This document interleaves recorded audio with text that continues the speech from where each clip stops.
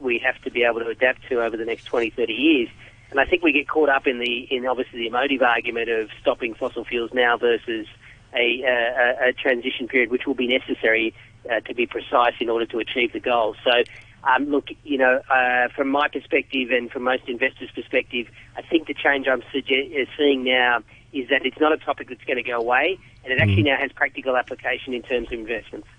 Toby, thanks very much indeed. Look forward to talking to you next week. That's Toby Lawson, Head of Global Markets at Societe Generale Australia. You're listening to Money Talk on RTHK Radio 3. In the markets this morning, in Australia, first of all, the ASX 200 is up about 0.4%. Over in South Korea, the Kospi is down. It's down about 1%. The Nikkei 225 in Japan is up slightly. It's risen about 0.2% shortly after the open. Doesn't look like there's going to be much movement in the shortened session in Hong Kong later on this morning when stocks open here. In the commodities markets, which have taken a real battering recently, Brent crude oil is down at $61.48 a barrel. Gold is trading at $1,562 an ounce, and the yen is strengthening a little bit. It's at 109.6 against the US dollar. Money Talk will return on Wednesday after the Lunar New Year holiday. In the meantime, from all of us on the Money Talk team, Kung Hei Fat Choi, we wish you a very happy, healthy and prosperous year of the rat. I'll be here on Radio 3 on Monday and Tuesday morning from 6 to 10 a.m. with two special holiday shows with music, guests and chat, so please do join me for them if you can. After the news, Backchat's coming up with Hugh Chiverton and Danny Gittings. The weather forecast for today, it's going to be mainly cloudy with fog and a few rain patches in the morning and at night. Sunny intervals during the day. Maximum temperature is going to be about 24 degrees today, and then the outlook is for it to be windy with a few rain patches on Lunar New Year's Day. The temperature right now 22 degrees, 90% relative humidity. 8:32, Samantha Butler has the half-hour news. Civic Party lawmaker Kwok Ka-ki says measures here to prevent the spread of the Wuhan virus are insufficient. He criticised the government for not deploying enough manpower despite pledging every effort to stem the spread of the disease. He also suggested schools shouldn't resume after the Chinese New Year if more cases are confirmed in Hong Kong. Dr Kwok says passengers arriving at all checkpoints should be required to fill out health declaration forms, not just at the airport and the West Kowloon high-speed rail terminus.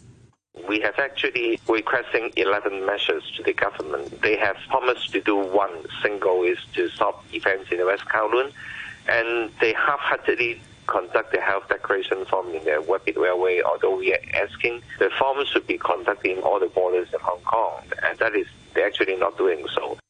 So far, Hong Kong has 2 confirmed cases. The death toll is at 18, all on the mainland.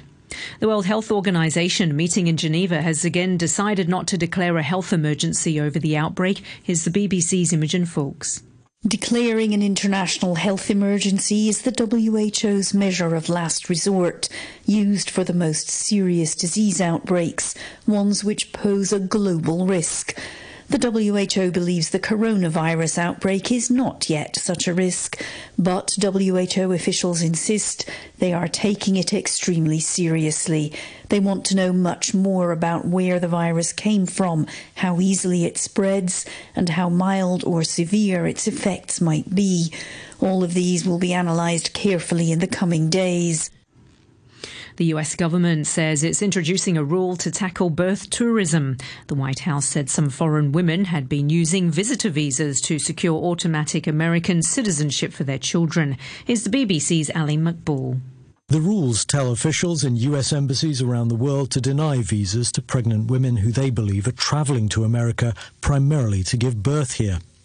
Under the US Constitution, babies born in the United States automatically get American citizenship, and it's thought several thousand babies born in the US each year have parents who are foreign residents. It's something Donald Trump says he wants to stop, but these rules will only affect women at the point of application. They're not required on any forms to say whether they're pregnant, and visas can be valid for up to 10 years, so the impact may be small. You're listening to the news on RTHK.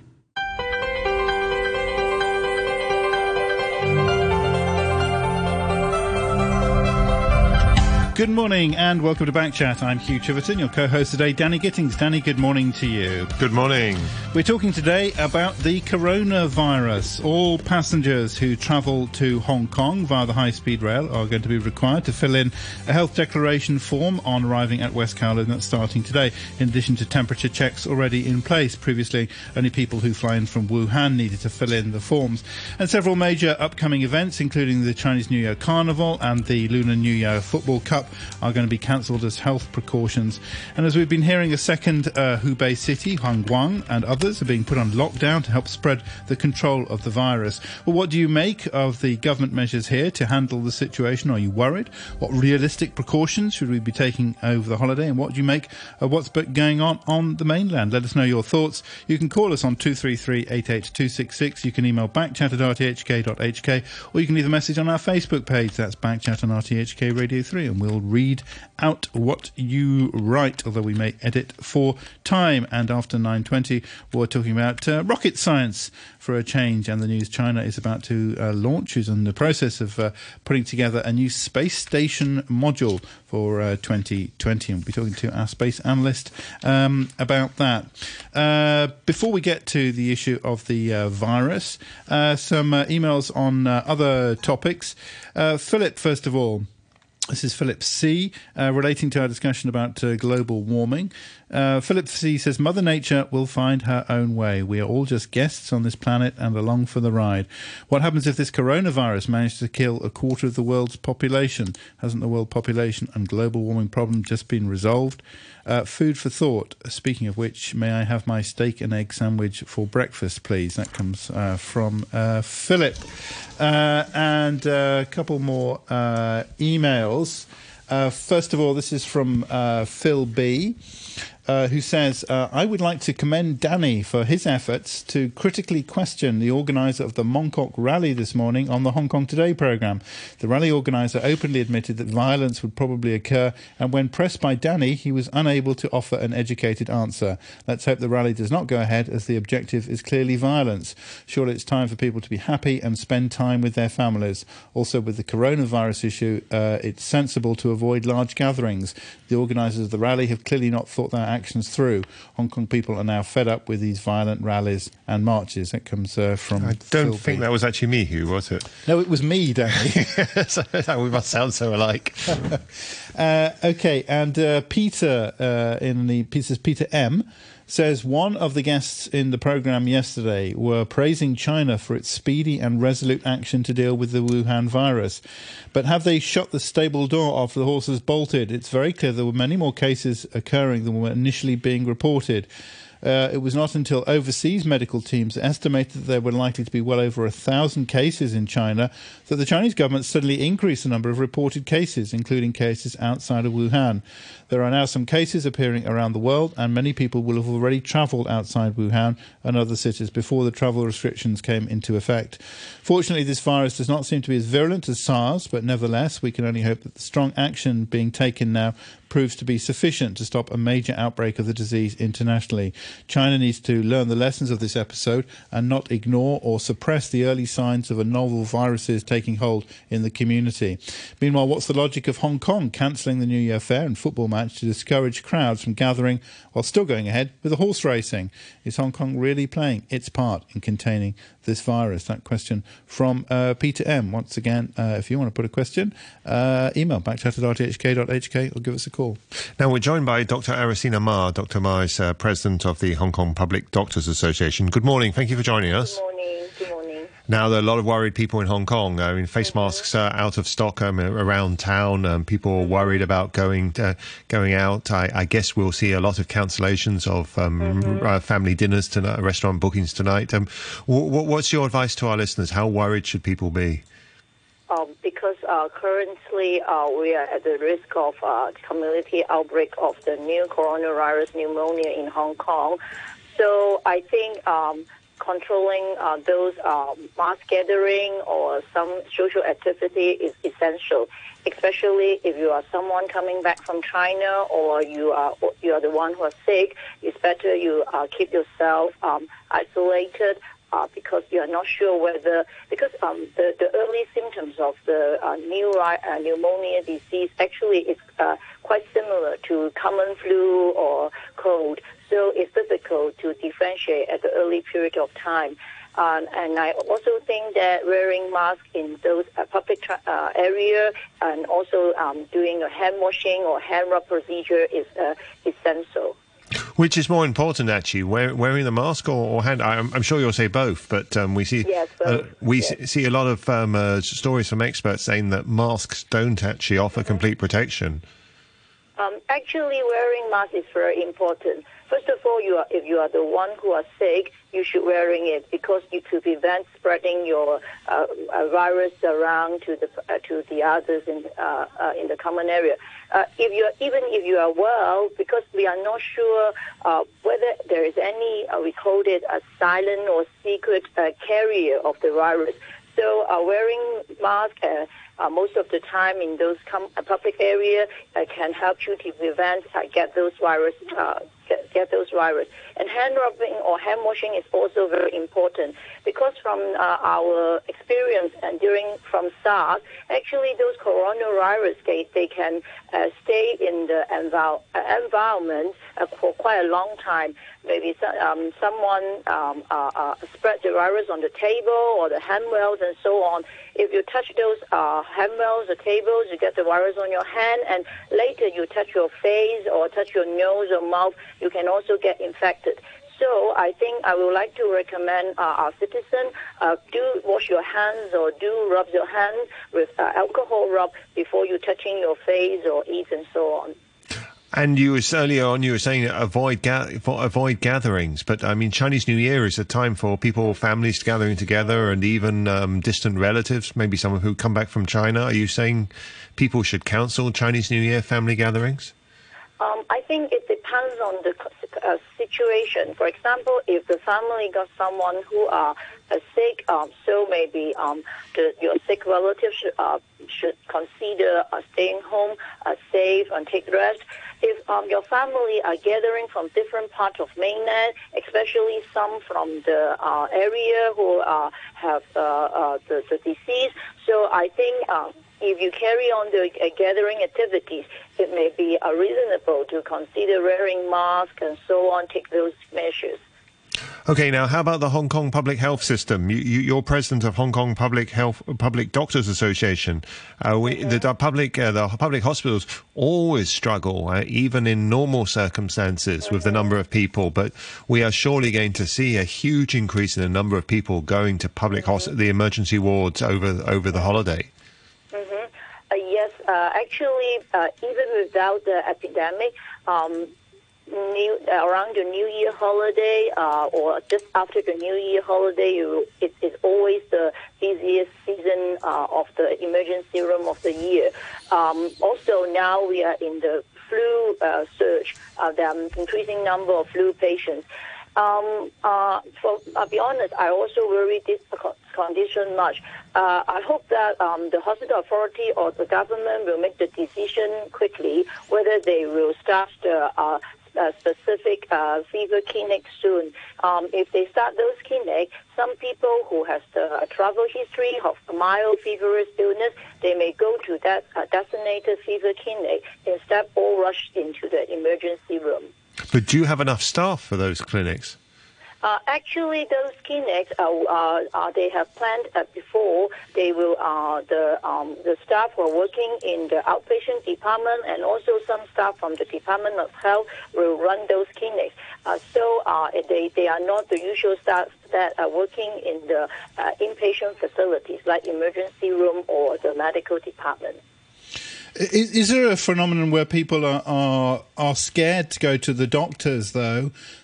Because they think, well, I've got a slight cold or something, and if I go along, they're going to panic and they're going to put me in isolation. They're going to stick me away in Sai Kung or something. Is there a danger of people being scared off actually seeking medical help?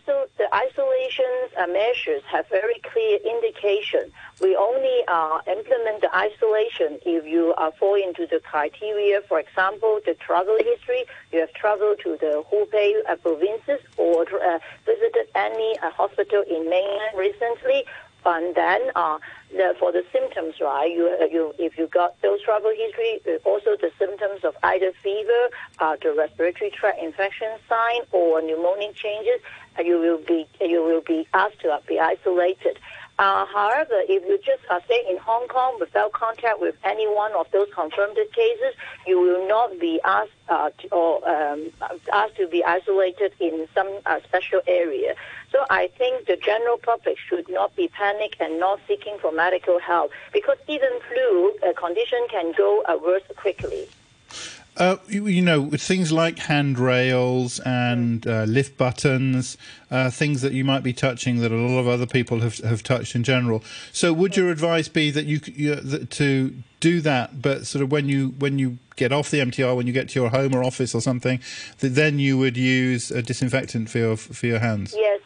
I think it is sensible to always bring a small hand rub, alcohol hand rub with you, especially if you find that you may difficult to find a toilet or soup to wash your hand. Use the alcohol hand rub properly, can also disinfect your hand efficiently. Which is better? Actually, if you got the facilities to water and soap, washing with soap and water is actually better. But hand rub is also acceptable. But the hand rub must be with the alcohol. Coming back to the issue of people going to public hospitals, some people would say actually that the most dangerous place in Hong Kong right now is the waiting room of a public hospital.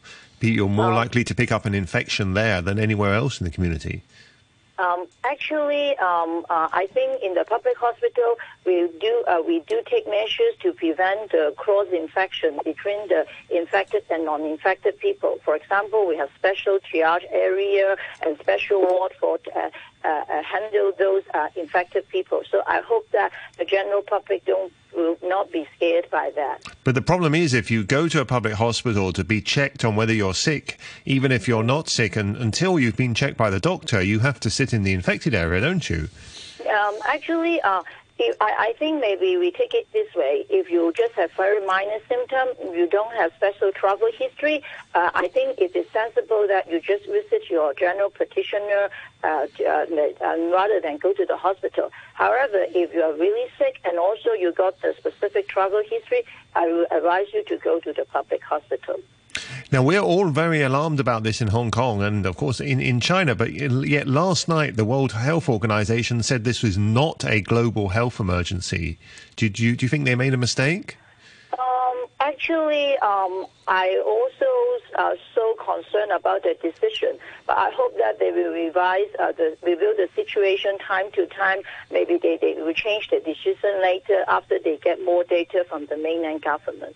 I mean, we're being very cautious here in Hong Kong, but is it possible that we are now exaggerating the danger of this coronavirus? It's not the same as SARS, is it, right? Actually, I don't think we do exaggerate. We exaggerate the severity of the disease. According to those clinical information those we get from the mainland side, actually the severity may be quite similar to SARS, but actually we do need more data. But so far, almost all the people who have died are elderly people who had other medical complications, whereas the SARS... Actually, they start to have some cases who are not that old and who have no comorbidities, also have very severe disease. So we need to wait and see.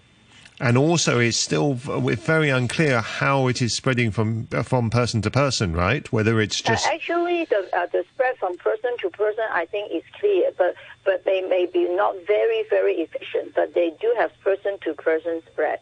But do we think it's being spread person to person just by droplets? At this moment, we still think that it is by droplets. In that case, it is very easy to pass from person to person, if that's the case.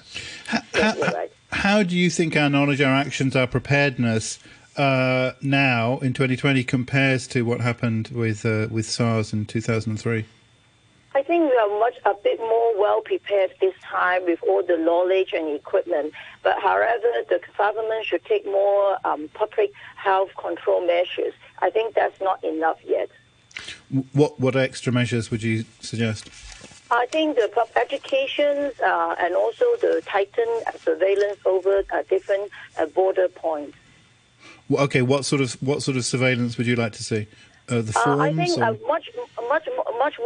what worries me is actually other land border points. For example, the Lohu, the Nok Ma Chau, those border points. Because I expect that some mainland traveler will enter Hong Kong through those border points. I think there is screening for people with high temperature there, aren't there? Yes, but actually they don't, because the border over that area is not is very busy. I'm not sure whether they will track every single person. I hope that maybe the mainland official over the border will also consider checking the temperatures of the passengers before they let them get on the transportation.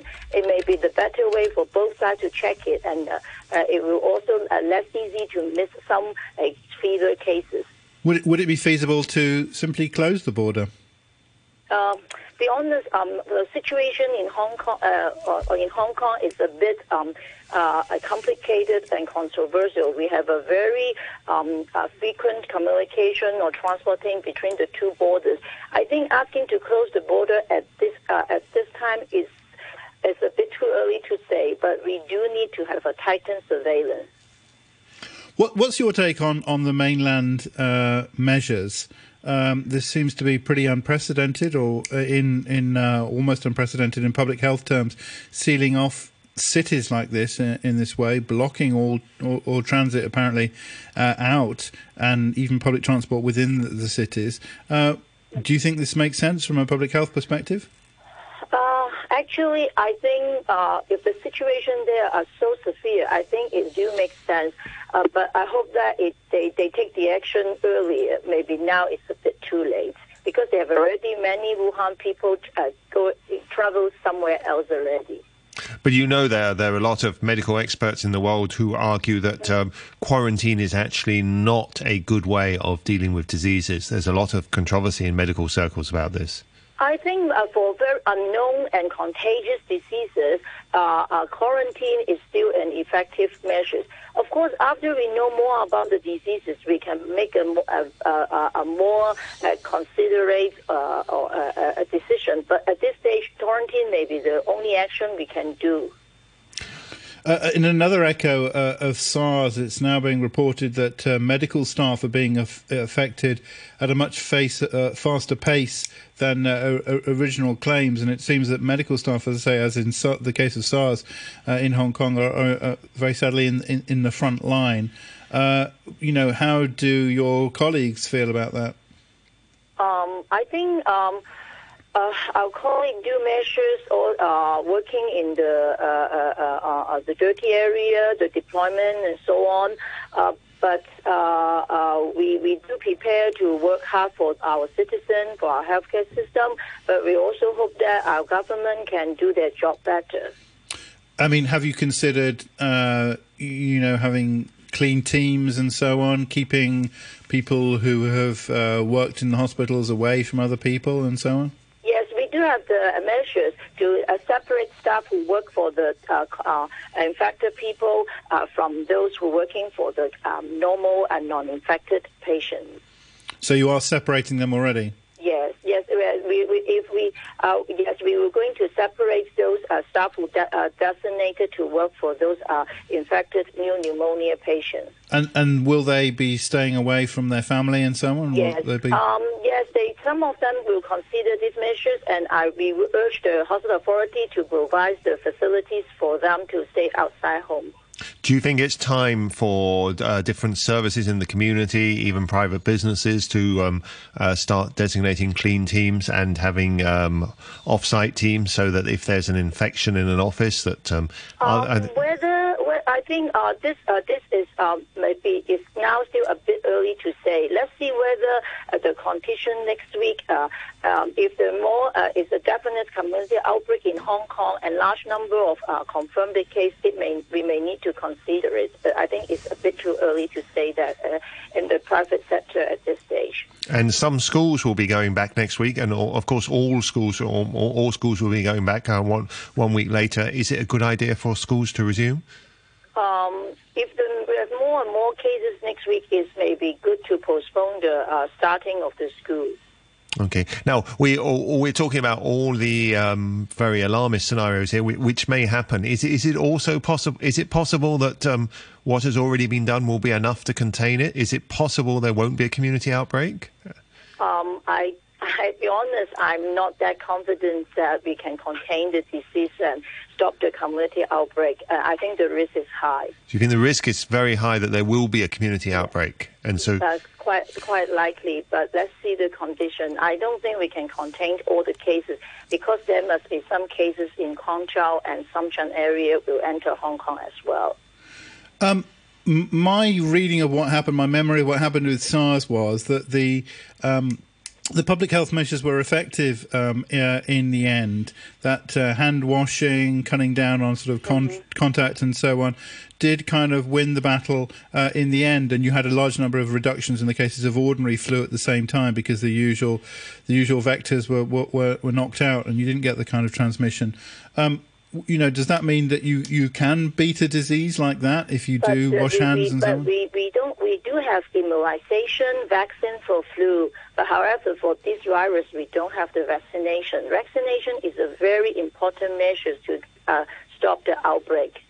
But if you do wash your hands, if you do stay away from crowded areas... But we know that not all the citizens will take these measures. For all those measures to get to be effective, you need to have 7 to 80% of our citizens to take all those measures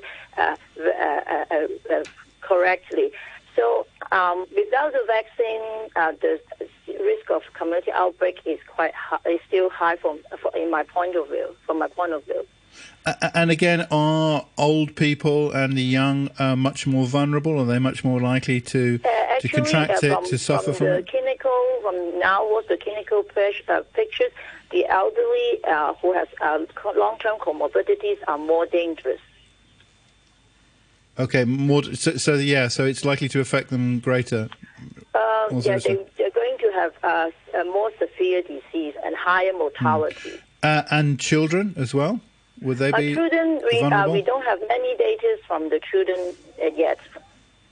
Okay. One more question on Chinese New Year. It is traditional to go to the flower markets tonight, isn't it? And you would normally see very large crowds in... I doubt if we will see a large crowd in the flower market tonight because as the government has changed, has cut the store that are selling other kinds of decorations and so on, the flower markets look quite quiet in recent few days. But I do advise not to rush and crowd it in the flower market because if it's overcrowded, it's also a high-risk area to get cold, flu, or other disease. Should the government close the flower markets? I think I would not advise that, but if you do go at different time and wear your mask. Okay, but it's almost a tradition for Hong Kong people to go in the evening just before Lunar New Year. I think maybe now is the time for us to pay more attention to the public healthcare control measures and maybe try to change some of our tradition at this critical moment of time. What sort of tradition are you talking about? You mean assembly? Going crowding at the flower market in the evening tonight. Are we lucky, actually? Many events over New Year have already been cancelled by the government because they're scared of the protests. So the protesters have helped reduce public gatherings and reduce the risk of infection. I think now you cannot blame the condition to the protest. But the opposite, the protesters, because of the protests, the government already cancelled things like the New Year parade. So we already have many public gatherings will not take place because of the protests. But now we also should avoid some of the gathering because of the disease. Okay, so those remaining gatherings we should avoid. I think now we don't. I think we as far as I know, we don't have many public gathering events going on. But I'm not sure whether there is some going on. But I think at this moment, cutting the carnival is the right measure. Okay. Well, Dr. Ma, thank you very much indeed for answering all our questions. Aracina Ma there, President of the Hong Kong Public Doctors Association. Many thanks to her. And we will continue talking about the China angle with Mark O'Neill after the news at 9. Drop us a line, backchat@rthk.hk. We're going to be talking about plans for a new space station. And the weather, mainly cloudy with fog and a few rain patches. Temperatures today up to about 24 degrees. And the outlook windy with a few rain patches tomorrow, becoming cool appreciably with occasional rain on the second day. 22 degrees now, humidities at 89%. Application. They're not required on any forms to say whether they're pregnant, and visas can be valid for up to 10 years, so the impact may be small. You're listening to the news on RTHK. Welcome back. This is Backchat. We're continuing to talk about the virus and public health situation here in Hong Kong and in the mainland as well as around the world. We were joined by Aracina Ma from the Public Doctors Association for the first part of the programme. Joining us now, Mark O'Neill, author and China analyst. And later, we're also going to be finishing off the lunar year with a little chat about plans for a new space station to be launched by China Elements coming up this year. If you want to contribute, please call us, 233-88266. We'd love to hear from you. Or you can email backchat@rthk.hk. We'll read out your messages. Or you can go to our Facebook page. That's Backchat and RTHK Radio 3. And again, we'll share those with Hong Kong from Thomas. Sorry, it was a bit too late to put to Dr. Ma, but Thomas's questions are infected and supposedly uninfected. Infected persons may carry the virus for some time, but symptoms have not yet appeared. Symptoms, I think he means, have not yet appeared. What about the incubation time? It should be of importance. If so, what action can be taken? And Hugh says, instead of always panicking the public with too late measures, why isn't the motherland trying to modify a food culture that has mutated to a point that is extremely disconcerting? Education coupled with the severe measures that only the motherland can enforce can do much to prevent such medical calamities. And just related to an earlier issue, Phil B says, my apologies to Danny. Well done, Hugh. Good objective questioning, says Phil B, who thinks it's subjective if he agrees with it. Okay, Mark O'Neill, author and China analyst, joins us. Good morning, Mark. Good morning. Okay, so Xi Jinping was banqueting in Beijing last night, and they not mentioning this at all. And meanwhile, in central China, 20 million people are now under lockdown. What do you make of this? Well, I think the issue we should discuss this morning is this question of transparency and when information was shown to the public. I think that's the key issue now. I mean, on Monday, Xi Jinping made the big speech about the virus, and since then, the state apparatus has operated at full efficiency, and the lockdown of these three cities is the most dramatic sign of it. But it was December 31st when the state media reported the first 27 cases of an unknown type of pneumonia. This food market was closed the next day, and over the next week, dozens of infections were found in the city, and it was believed it was a virus similar to that of SARS. But the information remained only within the system. And, for example, the Wuhan Evening News, which is the main newspaper in the city, it didn't report this outbreak on the front page for 2 weeks until January the 19th. Now, I think there are several reasons for this. One is everybody knows the New Year holiday is coming up. It's the happiest time of the year. Tens of millions of people move around. So any city government doesn't want to do something which will affect this very happy event.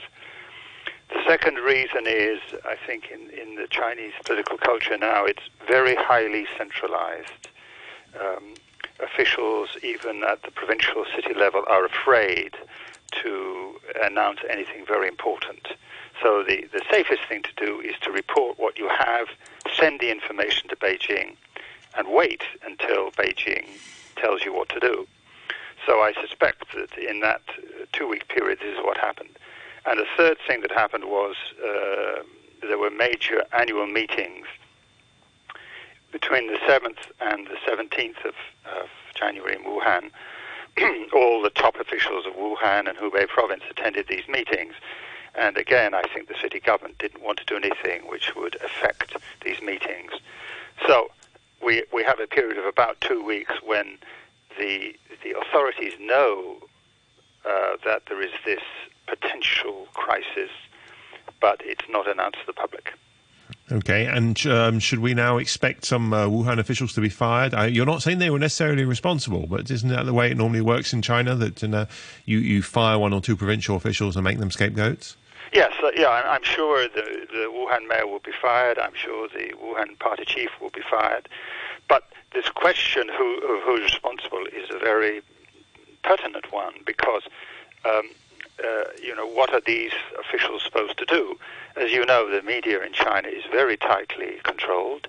Anything relating to a serious crisis, anything that would affect social stability, remember, social stability is the number one objective. So anything that would cause a disturbance to social stability is the most sensitive subject. So, in a sense, these officials are acting completely logically within the system. Because if you announce that there is a serious virus, it's potentially like SARS, it could have nationwide impact, I mean, that's going to cause a panic across China. So, of course, the city officials don't dare to do that. The second thing is that, there's now very little space for non-official media or comment or the kind of thing, the kind of interview you've just done. The Wuhan radio would not be able to invite a doctor onto the radio and have them talk about this without official approval from above. So people within the medical system would have known about this, but they weren't able to say it to the public. So I think that's another reason why it took so long. Okay, here's an email from Derek. Derek, thank you very much. Derek says, Dear Backchat, I remember having a business trip to China in November 2002 when my wife told me to be careful because there were rumours of some strange sickness going around. It wasn't until March or April 2003 when alarms started officially being raised. Events with the Wuhan virus seem to be happening much faster. It's been less than a month since the first reports of the virus. A few days ago when China told party officials that covering up the disease was bad, and now China quarantining several cities. I am nervous and will wear a mask in public. That comes from Derek. Any thoughts on that? Maybe this is, that's right. There were rumours around for quite a long time, weren't there? I remember before SARS.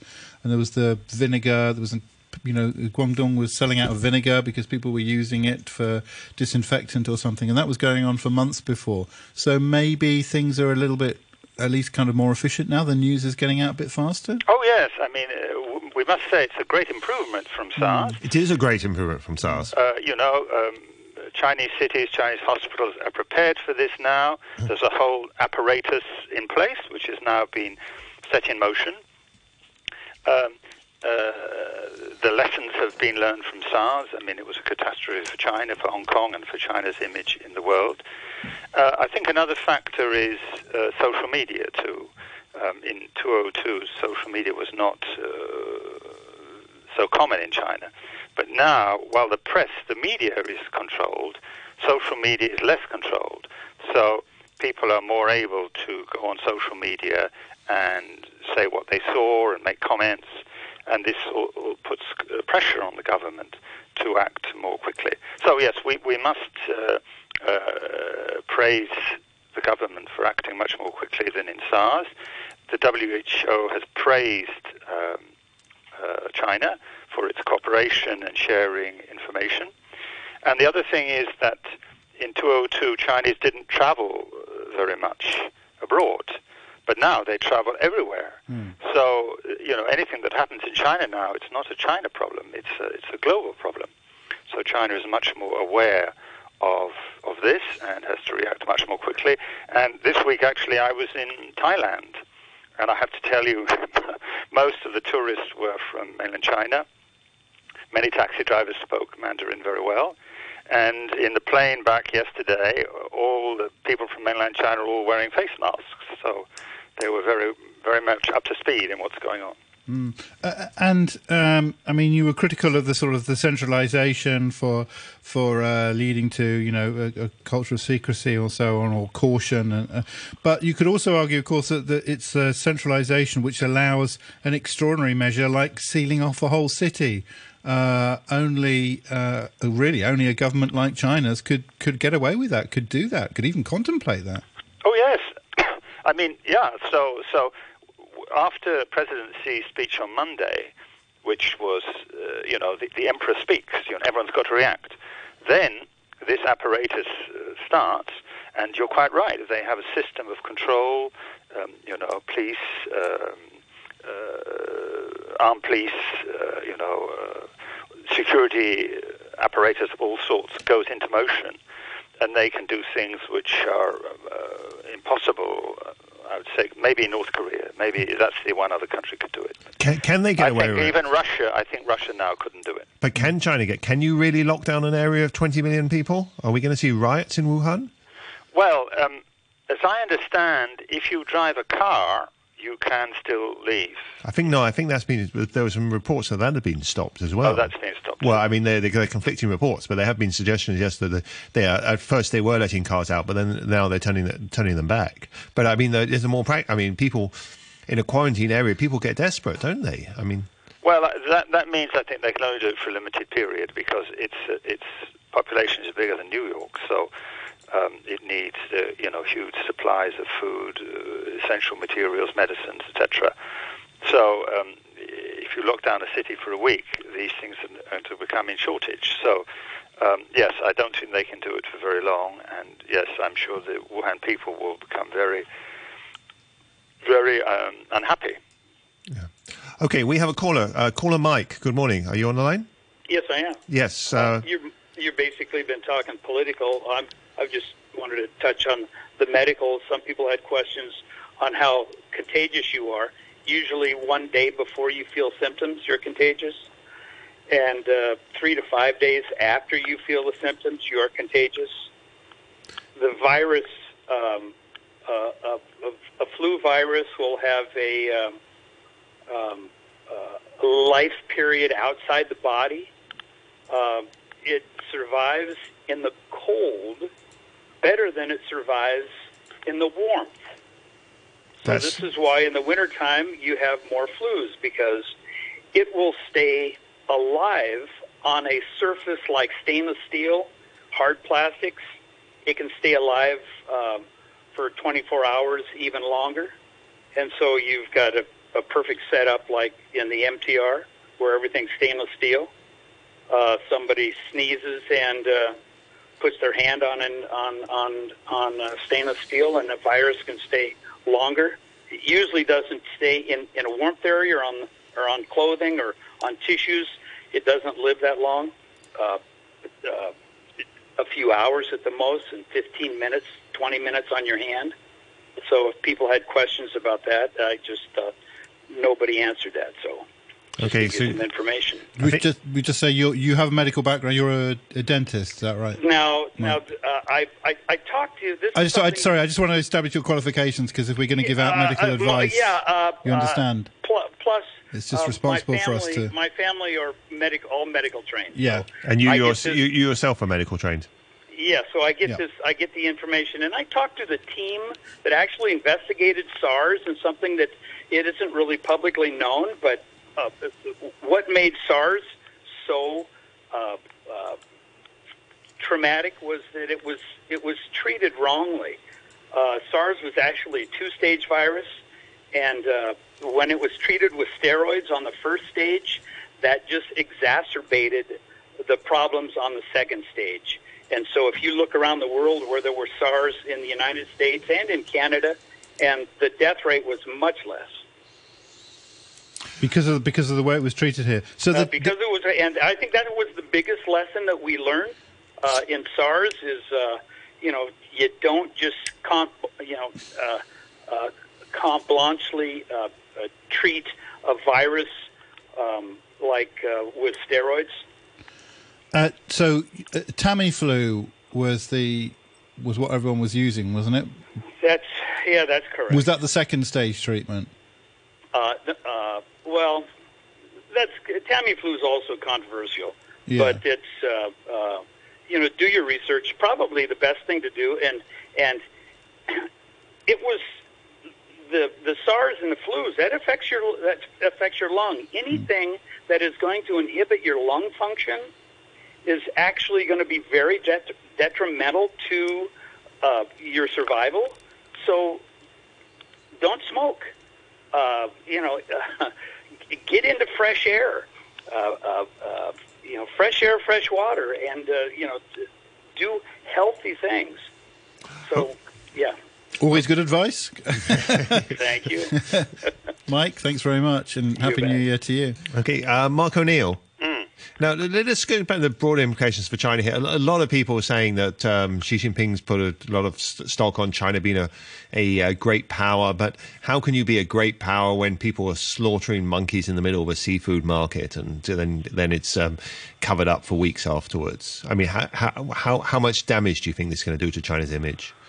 Well, I mean, for Westerners, yes, the practices in this market and the kind of animals that were sold there, some of them live, I mean, it's and not just that it feels sort of disgusting, but that the health risks. I mean, we know that these viruses spread across from animals, don't they? Every time, whether it's Ebola or SARS, it's always coming from animals. Yes, and I was reading an interview with Mr. Zhong Nanshan, who was the hero of the SARS crisis, and he said the cause of this might be a large form of rat. The Chinese name is bamboo rat, which has become a delicacy. It costs 1,000 renminbi if you want a dish of it, and many farmers were breeding it in order to sell, and this might be where the virus came from. And some of the animals on sale in this market are close to being protected species because people want to have food that's exotic. They don't want to have just pork and mutton. They want to have some new and expensive thing which other people don't have. So whilst this is widespread in China, I think for the outside world it's a very unappealing aspect of Chinese culture. And presumably this will now change. I mean, along with the firing of the Wuhan party officials, that this market will be shut down forever, and you'll find stringent restrictions on this kind of thing at least in other big cities in China going forward. Yes, one item was that the vendors at this market went there and queued up and were paid a lump sum of 10,000 renminbi, sort of compensation, because the market won't open again. And I mean, this is a very scary thing, and China's global reputation is on the line here. I mean, if people go to more countries than there are now and are quarantined and are put into hospital, become a burden on the public health systems of other countries, and China is seen as not able to control this, that's very bad for China. So this is an international crisis for China's reputation, as well as a domestic one. And is it personally embarrassing for Xi Jinping? Indeed it is, yes, of course, because, last year was a very bad year for him. I mean, the wrong president won in Taiwan easily. We've had this unprecedented protest here in Hong Kong. Relations with the United States are getting worse and worse. We've got a war with the U.S.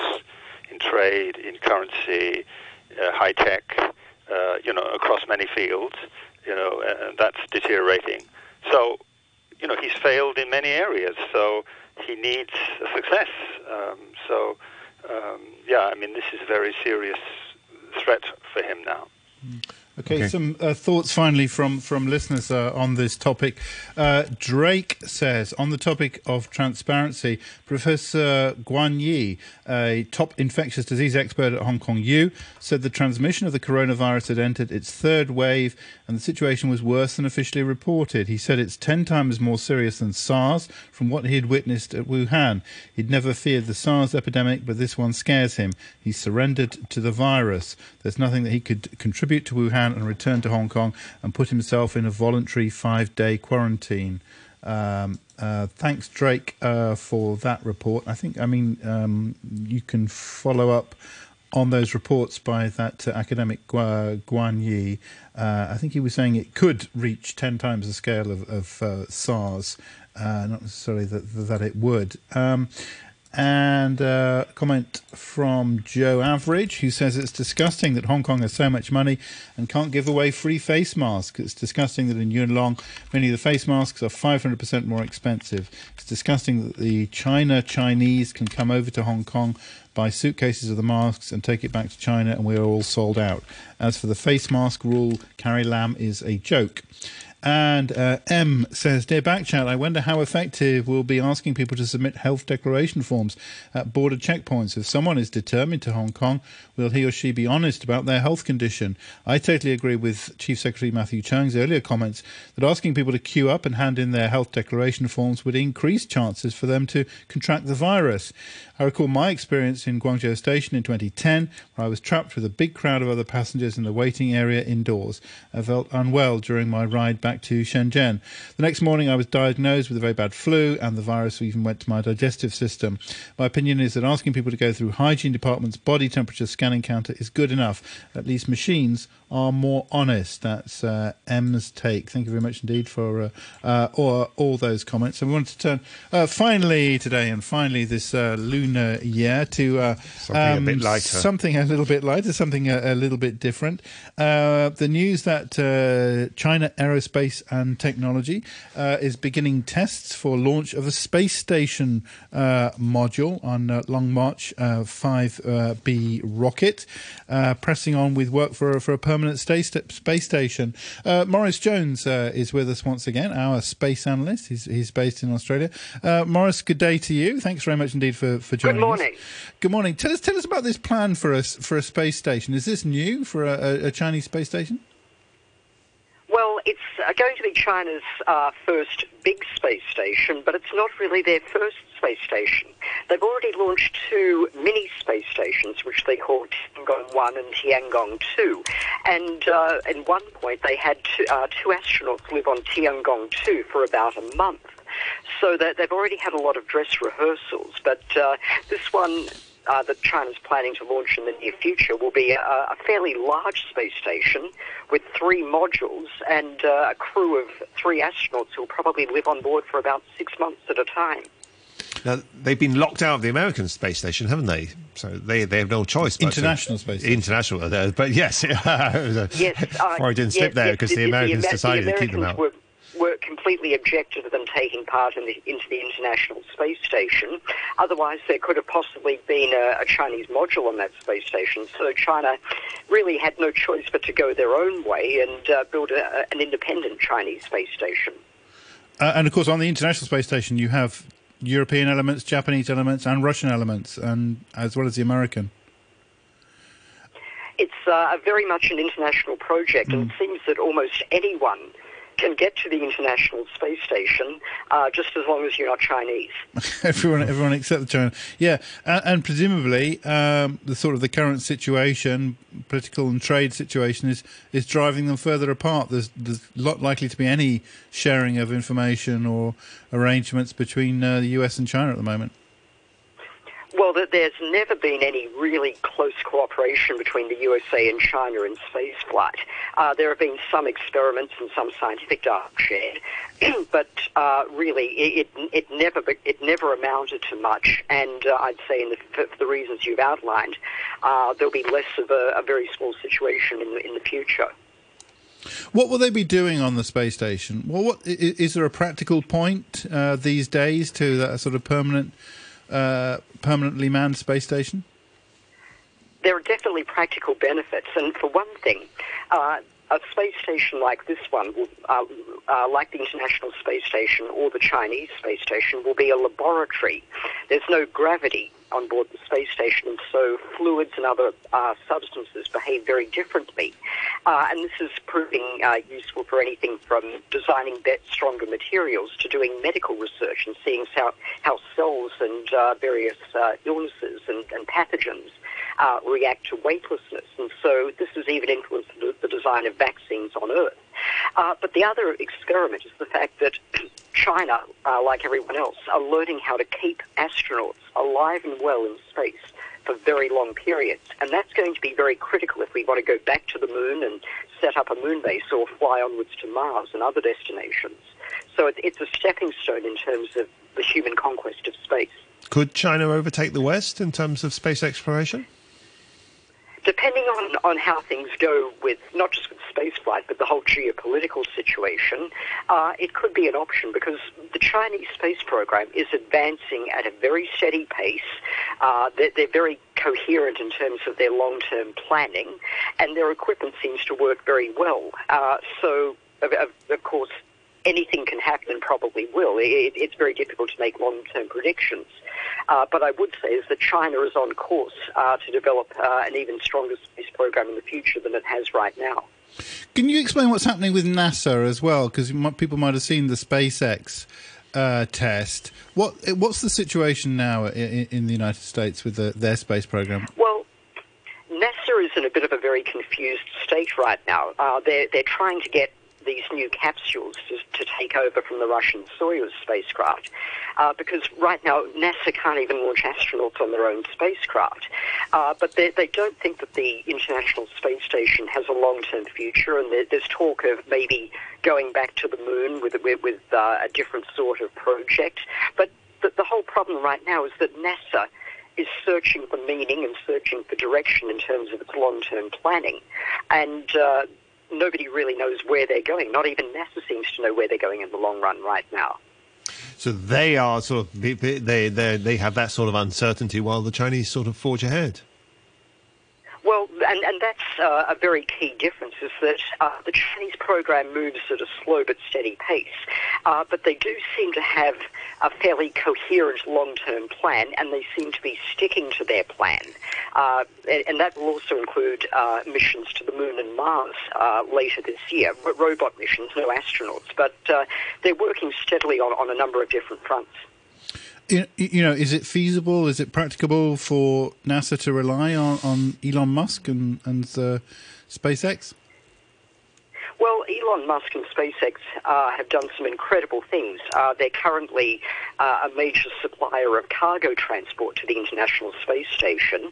But, of course, whether or not they can do bigger and bolder things remains to be seen. Elon is currently working on a whole different sort of spaceship that he reckons could take people to the moon or onwards to Mars. He seems to be doing that at his own steam, but it could be the case that he's bitten off more than he can chew. Only the future will tell. Although thinking back to the Apollo mission, there were elements of that were kind of contracted out, weren't there? The lunar module was built separately by Grumman. Yes, they had contracts thrown to a number of different people, but the whole question is that the 60s are long gone, and we're dealing with a very different sort of economic environment, a different political environment, and a different strategic environment. So I don't think we'll see the sort of spirit of Apollo apply to the modern age. Okay, well, Maurice Jones, thank you very much indeed for joining us, spelling out the situation, space analyst based in Australia.